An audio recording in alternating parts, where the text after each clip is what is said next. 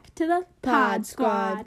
Today we're going to go way back in time and talk about the ancient Mayan codices.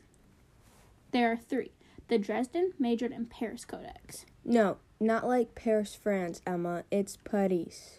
Okay. Anyways, the Dresden is the most complete and the Madrid is the longest. Want to know what's out of this world? What? The Dresden Codex is mostly about astronomical calculations and predictions. I did not, but did you know that these books survived the Spanish book burning? Yes, Emma, I did know that because I read that on MexicanNewsDaily.com.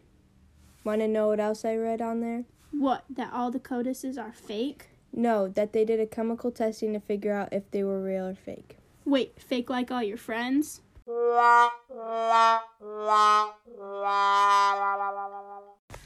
They say it sat in a cave for over 100 years, and as time went on, up to 10 pages went missing.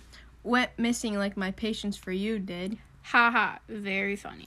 For some reason, the Madrid Codex got separated into 2 parts after it got to Europe. But don't be sad, it was put back together in 1888.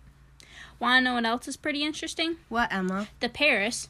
Emma, it's Paris. Okay, sorry.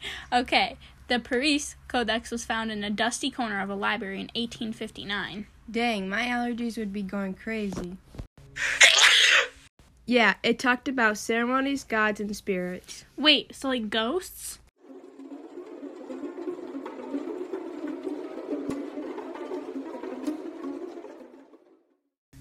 Yeah. Anyways, the Dresden is a lot about medicine and sickness. Honestly, the medicine probably made the people more sicker now that I think about it. Actually, I just read on Britannica.com that the Madrid Codex contains divinatory practice and that they love pottery and weaving.